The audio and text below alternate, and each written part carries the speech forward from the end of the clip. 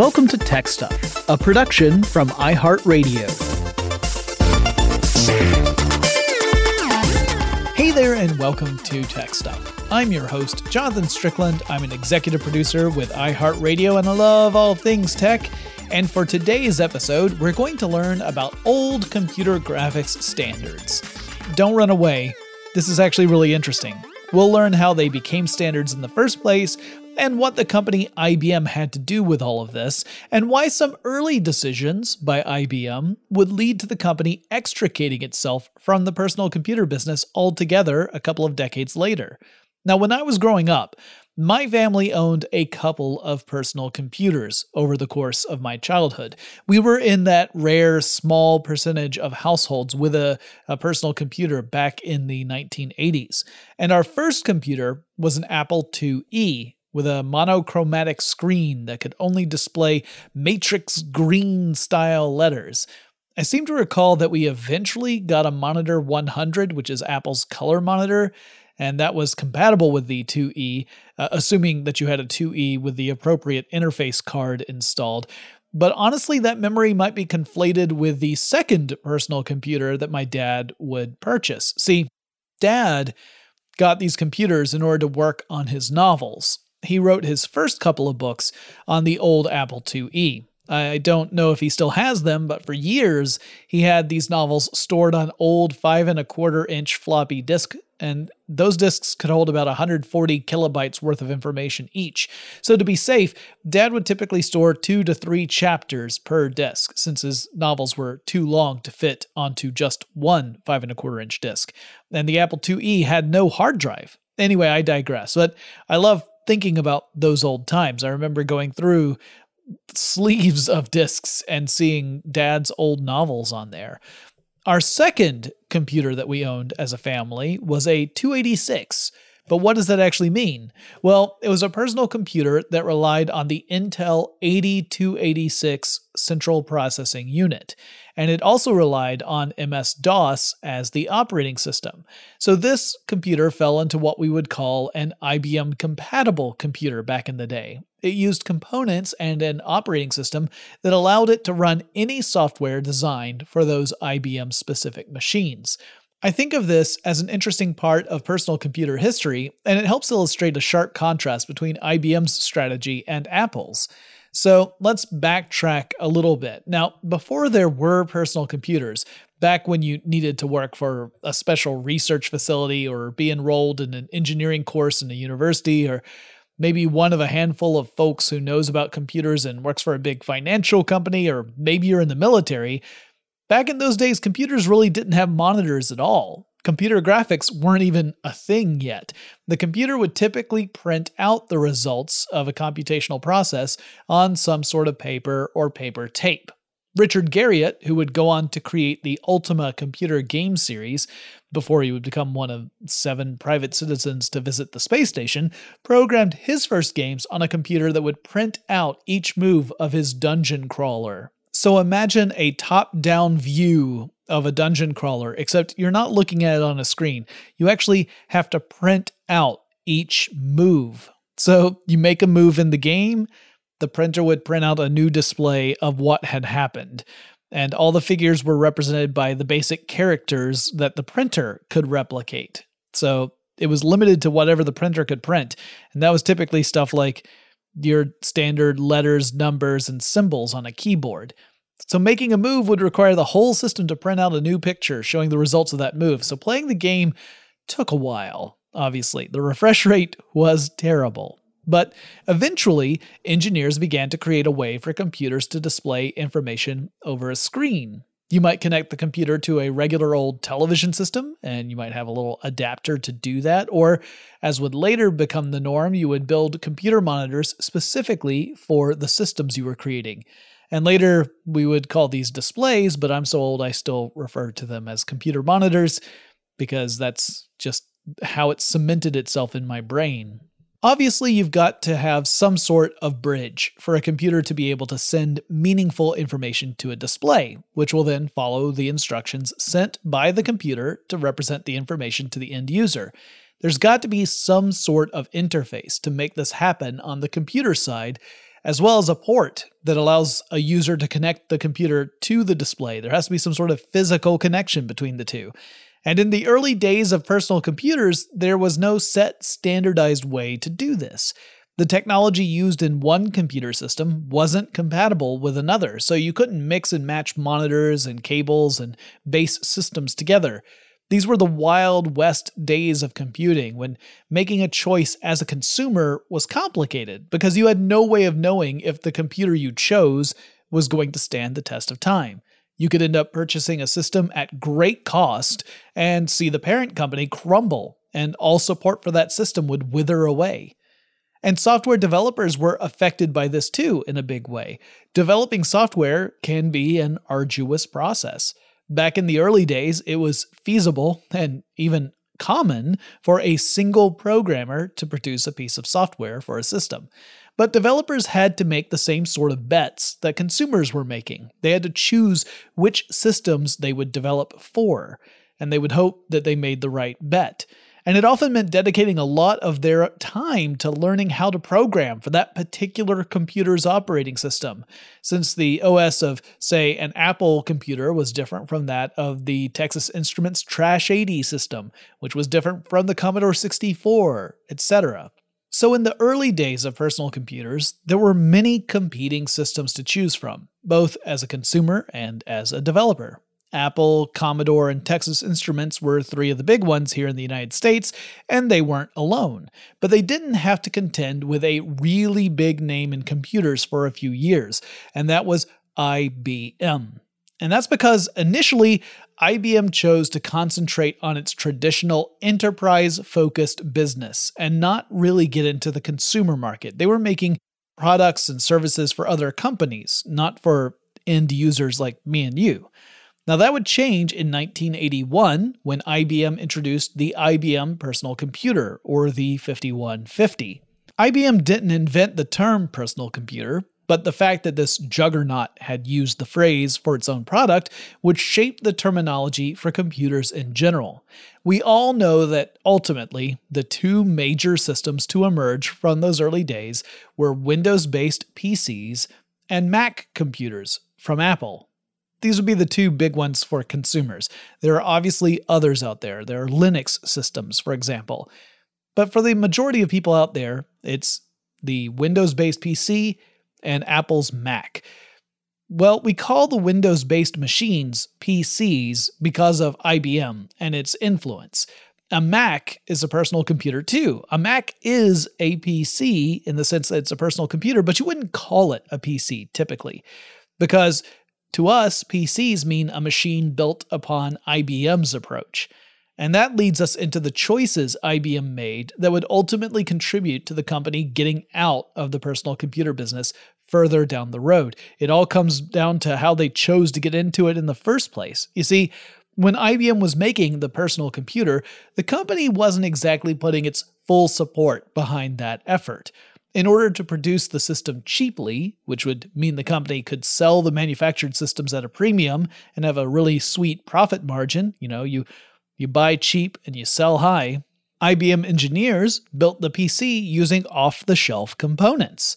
The company didn't build a custom-made microprocessor or anything. Instead, the original IBM PC used an Intel 8088 chip as the CPU. In a similar fashion, the engineers used other standard components to build out the PC. And they made an arrangement with Microsoft to supply the operating system for this new personal computer. And the story behind all of that operating system stuff gets really super juicy and bonkers. It has betrayal and backstabbing. It's like a Game of Thrones episode. For one thing, Microsoft was not the company to originally develop DOS, but it sure as heck profited from it.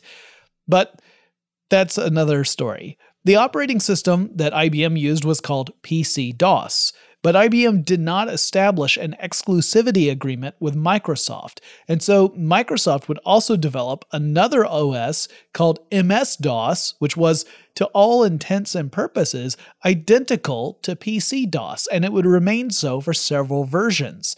Now all the pieces were in place for IBM's eventual decision to get out of the consumer PC market, and it was just at the point when it was getting in. You see, the basic components for the computers were available to anyone, and the operating system was likewise available through licensing with Microsoft. So, an enterprising computer company with much lower operating costs than a behemoth like IBM could conceivably swoop in, build a reasonable facsimile of an IBM PC machine using similar components, and include a licensed version of MS-DOS as the operating system, and presto, you have a computer that runs just like an IBM PC, including support for all software designed for the IBM system, and it's at a fraction of the cost. This gave birth to an entire subclass of computers called the IBM clones, or IBM compatibles. The 286 I mentioned at the top of this episode was just such a machine. We didn't own an official IBM personal computer, but rather a machine with the same sort of guts inside and running MS-DOS. It would take a long time for all of this to actually catch up to IBM, mind you. It's not like they were shot and sunk as soon as they launched. The company would ultimately pull back from the PC business, but it would stick around long enough to make an enormous influence on computers and programming, and that includes graphics. When the IBM PC debuted in 1981, the company offered two options when it came to graphics. Each was a type of circuit board that could be plugged into the motherboard of the computer. It's sort of an expansion slot. These types of cards were called add-in boards, or AIBs, and they represented ways to add capabilities to a base computer model. Sometimes those abilities were fairly simple additional features. Sometimes, like in this case, they were required in order to send images to an external display. So without one of these two cards, you wouldn't have any way of sending information to a computer monitor. The first of the two was called the Monochrome Display Adapter, or MDA. This was a video card installed on the PC that would output monochromatic signals to the monitor. Furthermore, it didn't do so in a pixel addressable way. So wait, what does that mean? Alright, so let's remember that the images we see on displays and monitors and screens like on smartphones are made up of little points of light. By changing the brightness and color of those points of light, you can create full images. It's not that different from the technique used by the famous painter Georges Seurat in his famous work, A Sunday Afternoon on the Island of La Grande Jatte. In that painting, all the images consist of tiny dots of paint, but when you view it from a distance, they form the shapes of people spending a lovely day at a park along the Seine River. It's an example of a style called pointillist, and it's perhaps the most famous version of this of all time, but televisions, computer monitors, and electronic displays like the ones smartphones use have a similar technique, except they use points of light rather than points of paint. Now, as I mentioned, the MDA wasn't pixel addressable, and addressability refers to the capacity to separately access individual units of something. So in this case, pixels. A pixel addressable approach allows the computer system to send specific instructions to each and every pixel, which in turn lets computers send full images and graphics to a connected monitor. But MDA didn't have that capability, so you couldn't send a black and white photo to display on a connected monitor. The MDA was dedicated purely to text mode. The screen consisted not of pixels so much as it did of character cells. So imagine a box that's large enough to hold the largest text character, like an uppercase G or W or something. Now imagine that the entire screen is a grid of those boxes. Each box is exactly the same shape, so it can allot for the largest of characters inside of it. But that's all that can fit inside each box is one character. You couldn't create more complex images, only pictures that consisted of those basic characters, just like the old printers that I mentioned earlier that Richard Garriott had been playing with. Well, with these displays, you could get really good resolution on those characters. So the images were crisp and clear. The pictures, the text was incredibly clear to read. It was very simple to With these displays, you could get really good resolution on those characters. The text is crisp and clear. And that was a big draw because a lot of these computers were meant to go towards small businesses where Presumably, the applications you're running are mostly text-based. There were some trade-offs. Because the screen was made up of a grid of equal-sized boxes, and each of those boxes could contain one character, every letter would use up the same amount of space on the screen. So an uppercase W, which is about as wide as it gets, would take up the same amount of space as an uppercase I. Now, I don't mean that the uppercase I would be wide, but rather it would occupy a spot that would be surrounded by an invisible box, the same size as the invisible box that goes around the uppercase W. So you get this weird spacing between letters in the same word. If you're using a collection of wide and narrow letters, it would just look off. It's called monospace font. It's the same sort of thing that you would see with a lot of printers and typewriters because they were limited to having all of their stamps at the same size, even if the letters were different sizes.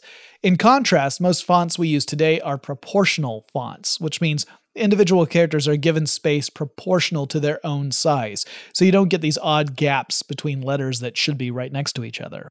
But that was just one option for the IBM PC. The other option had direct addressability for pixels. It also had support for color, so you could have color graphics with this version, and it was called CGA.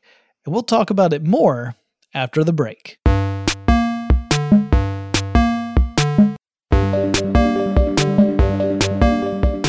So, CGA stands for Color Graphics Adapter. And describing this technology will also require us to examine a couple of other sets of standards that affected the graphics that displayed on old CGA systems. CGA had big limitations.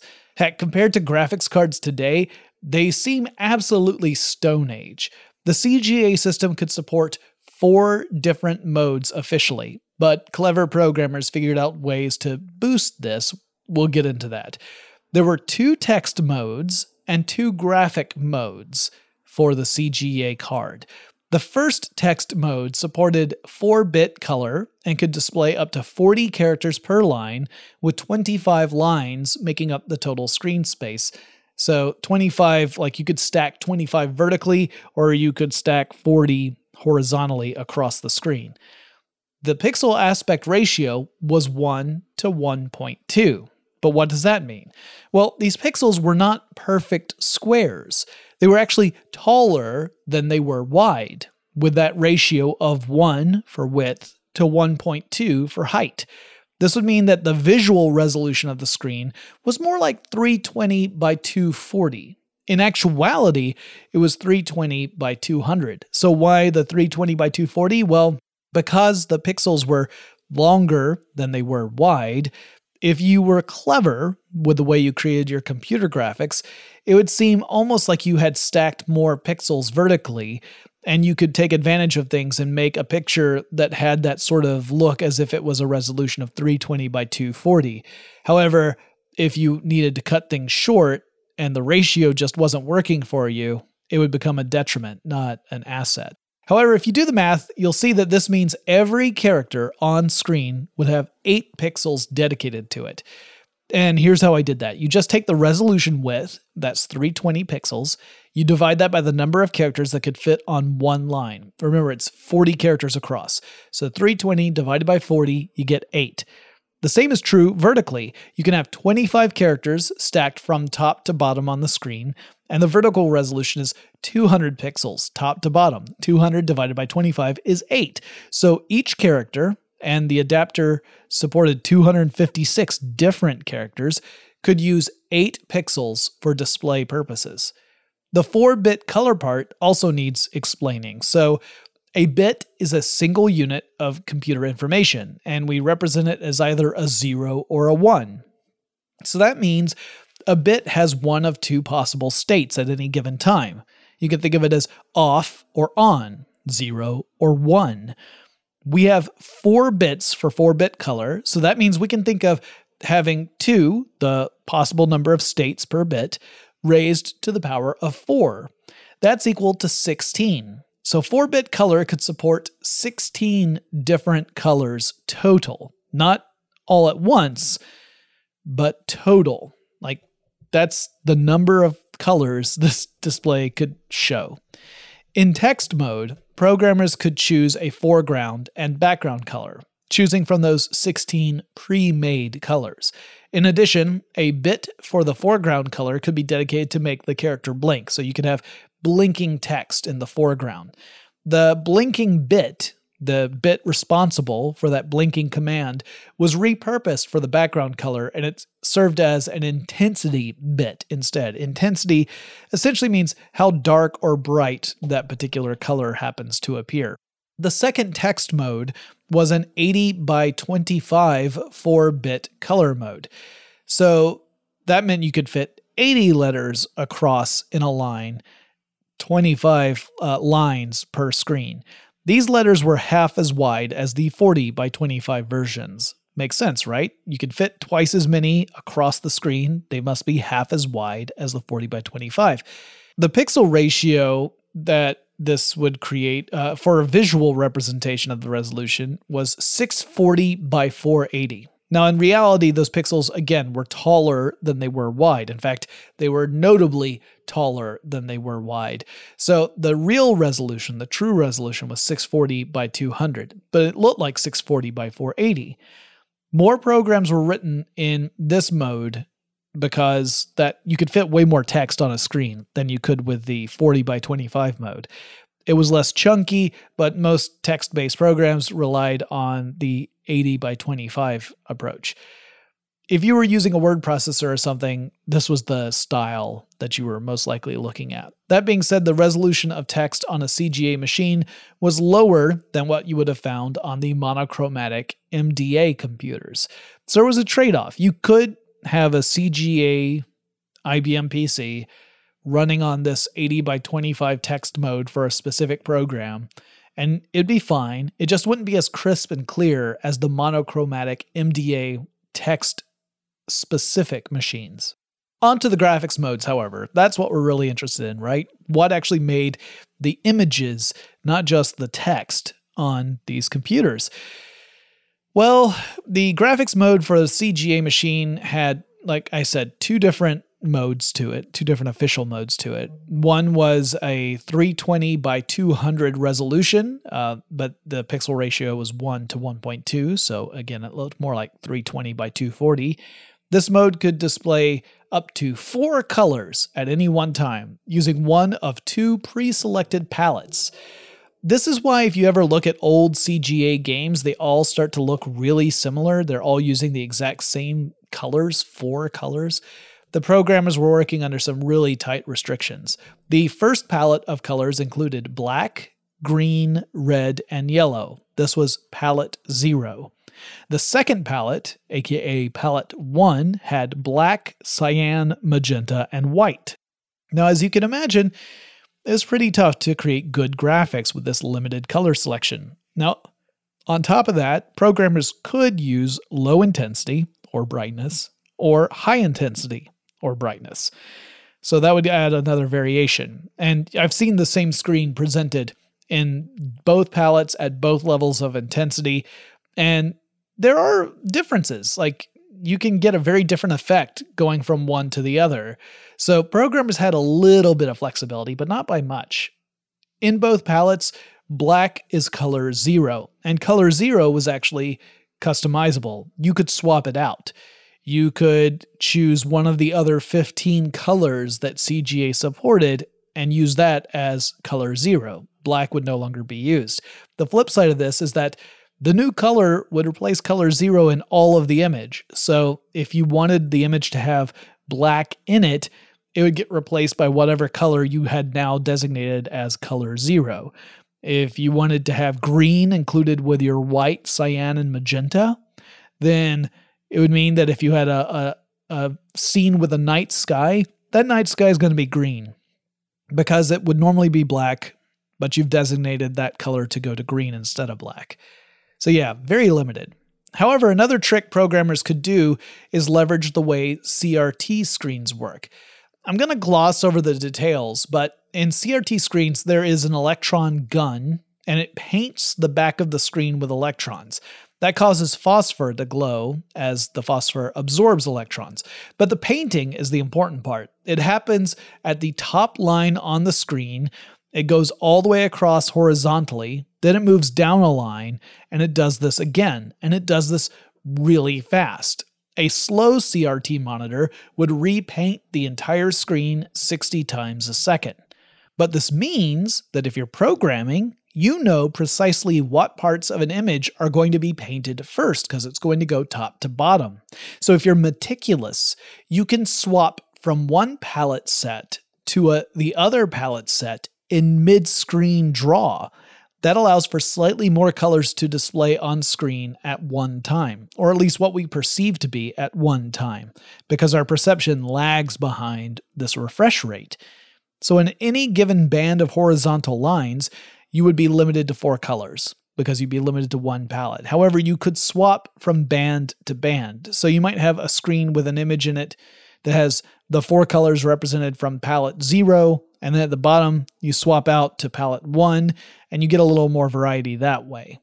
The second official graphics mode that the CGA chip supported was a 640 by 200 1-bit color mode. Now, this was a monochromatic approach. So you had black, the background color, and then whatever the foreground color was, whether it's white or green or amber. With color monitors, you could technically choose any of the 16 colors the CGA chip supported to be the foreground color.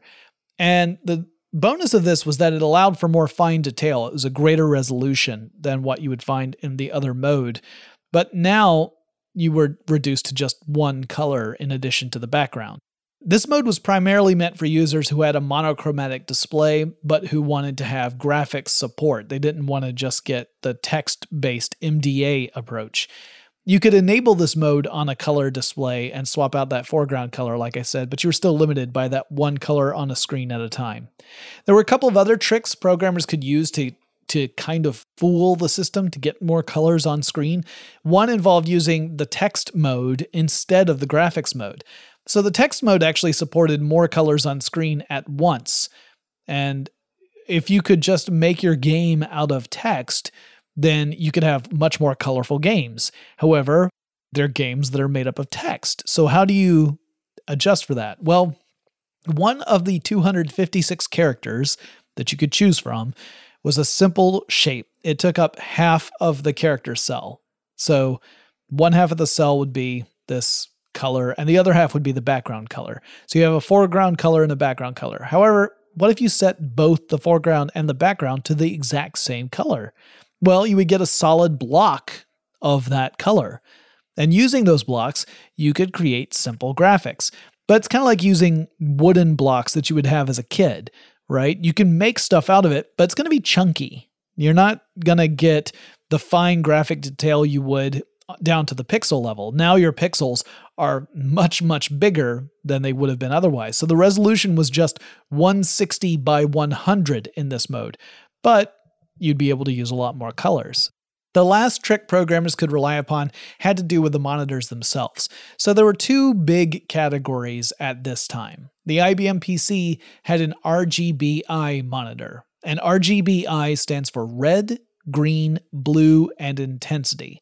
Which again is the brightness of a color. But you could also use a composite video monitor, like a television set. You could use that as your computer monitor, and you could feed video to it through a composite cable. That's the yellow RCA cables of old.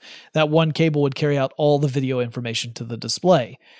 However, composite video monitors had an interesting tendency. Colors would bleed into each other a little bit, and that bleed, that melding of colors, would present other colors that you might not otherwise be able to create in CGA graphics. So you could kind of create through the process of transmission brand new colors. So it's not like it's in the programming, it's literally in pairing two different colors that could be represented in CGA next to each other, because you know when it's going to be shown on a screen, they're going to bleed together a little bit. So you get a more rich, from a color perspective, image. However, there was a drawback to this as well. it would mean that the image is a little more blurry and not as sharp. So it would almost be like you're ending up with a lower resolution image. However, you would get more colors. So it just depended on what was most important to you when you were putting these things together. But why was there such a limitation on colors in the first place? Like, what was the factor that was making this be so primitive? Well, it wasn't because of display technology. Like, color televisions had been around since the 70s, really earlier technically, but definitely commercially they had been available since the 70s. And there's no reason why a monitor wouldn't be able to handle lots of different colors. The real issue lay with computer memory. See, in the early days, computer memory was a pretty valuable and scarce resource. It was expensive. It was hard to implement. Most computers had a very limited amount of random access memory, or RAM. Computers pull data into RAM from some other storage source, like a floppy disk or a hard drive, and then the computer responds to input provided by the user or by some program and performs operation on the data in this memory, thus producing output. The more information the computer can hold in RAM, generally speaking, the better, because it brings down loading times and speeds things up quite a bit. But RAM was pretty precious in the early days of computing.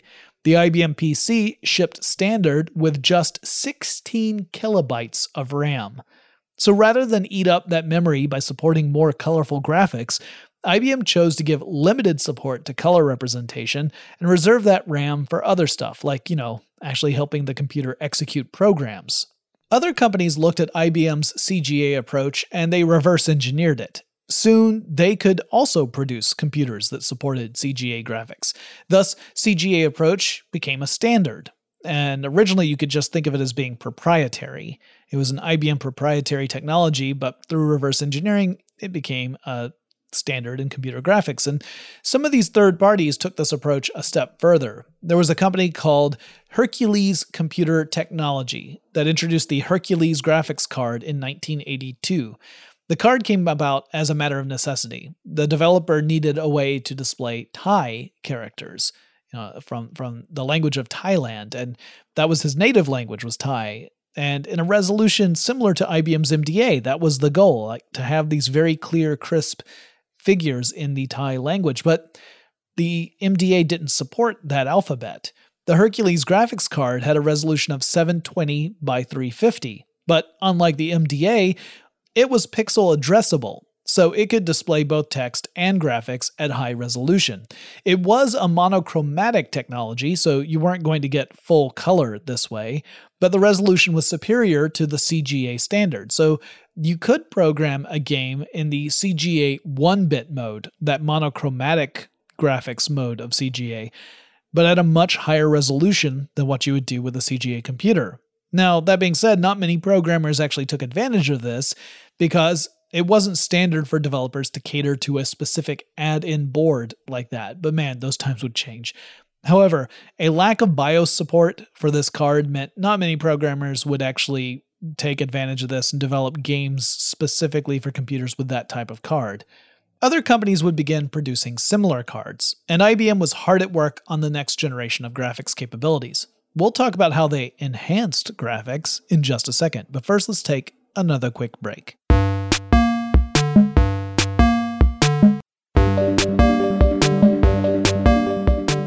In 1984, IBM boosted the graphical capabilities of its line of personal computers by a decent amount, though again by today's standards, still primitive. The company introduced EGA, or Enhanced Graphics Adapters. These add-in boards, similar to CGA, included a bunch of chips that would show a marked improvement over the old CGA approach. EGA could support 16 colors at the same time for some resolutions, so think of that, 4 times the number of colors on screen at once. Wow. And it could pull colors from a palette of 64 total options. No longer were you forced to decide between supporting dark yellow or having brown. CGA chose brown because it was decided that that was a color that would far more frequently be used than dark yellow. The resolution support for graphics had increased as well. EGA supported resolutions of up to 640 by 350, though there are some caveats I'll get to in a second. The card itself included 16 kilobytes of ROM, ROM is read-only memory, and as the name suggests, read-only memory cannot be written to or changed. Data stored in ROM typically includes sets of instructions that are necessary for doing stuff like booting up a program or running a critical process. In the case of EGA cards, the ROM included basic instructions for graphics applications that took some of the load off the host computer's own memory. In addition to those kilobytes of ROM, the card also had 64 dedicated kilobytes of RAM, or random access memory. This is like the short-term memory stuff, the memory where a computer stuffs data in order to access that information rapidly while carrying out operations.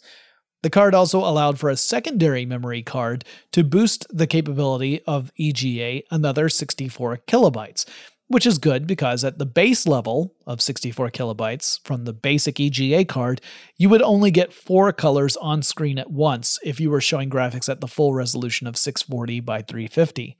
The EGA card provided support for both the CGA and MDA modes of IBM's previous graphics adapters, in addition to the new capabilities of the EGA itself. And IBM provided extensive documentation on the EGA, and that documentation came in handy, not just for people who wanted to program for systems with an EGA card, but for companies that wanted to produce their own version of the EGA card.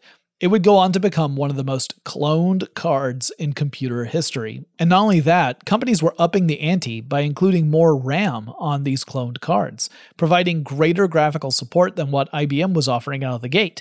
So while a basic EGA card would support 4 colors at full resolution, these clones would allow for all 16 colors simultaneously at that same resolution. Ouch. Just 2 years after IBM introduced EGA, we saw more than 20 companies offering up clones of that technology. Some iconic games that came out during the EGA era include Ultima 5, Warriors of Destiny. I mentioned the Ultima series earlier in this episode.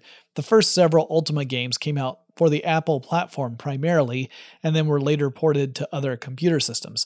Ultima 5 included EGA support, and I remember this game fondly. In fact, it's my favorite of the Ultima series. But other iconic EGA games included Cosmo's Cosmic Adventure, Commander Keen, and the original Duke Nukem platforming game, and many more. One of the big advances in graphics found its way into EGA, which was the concept of bit mapping. So remember when I said that images on a screen are made up of individual points of light called pixels?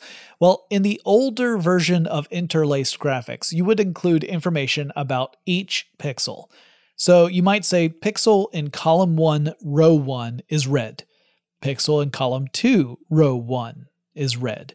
Pixel in column 3 in row 1 is red. That gets pretty tedious. Bit mapping allowed for a different approach. With bit mapping, you would only include data on a pixel's color if the color was different from the pixel immediately before that one. So if pixels 1, 2, and 3 are all red, you would only have to define it for pixel 1. The system would understand that if you didn't have any new information for pixel 2, that it would also be red. The same as for pixel 3. It would only be when you had new information that would say, all right, now we have a new color, like blue. This made displaying shapes that all were the same color throughout much more efficient. There's more to it than that, but it gets technical and we'd have to talk more about electron guns and stuff, so we'll just leave it off from here. But it was a big advance. It wouldn't be long before IBM introduced another advance in graphics technology. EGA debuted in 1984, and just 3 short years later, IBM introduced the Video Graphics Array, or VGA. No longer were we talking about adapters.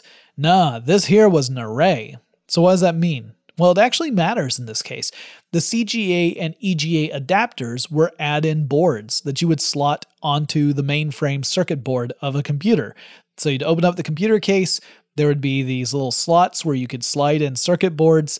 You'd slide the circuit board in, and it would have a port in the back that would poke out the back of the computer case, and you could plug stuff in that way. This was very typical. In fact, still is to this day. There's still computers that do this with expansion slots. So VGA was different. VGA was hardwired onto the motherboard itself for the IBM computers. Later, third-party companies would make VGA adapter cards to give computers that did not have the VGA installed directly on the motherboard the added capabilities of the new graphics standard. So while IBM took a different approach to this, other companies would replicate what IBM was doing on expansion cards that you could then plug into an existing machine. So what were those capabilities? Well, you could use lots of colors if you were also using lower resolutions. So at a resolution of 320 by 200 pixels, the array could support up to 256 colors simultaneously. Wow. But if you wanted better resolution, then you had to reduce the number of colors. Higher resolution mode of 640 by 480 supported just a modest 16 colors. The palettes could draw from a global collection of more than 260,000 colors.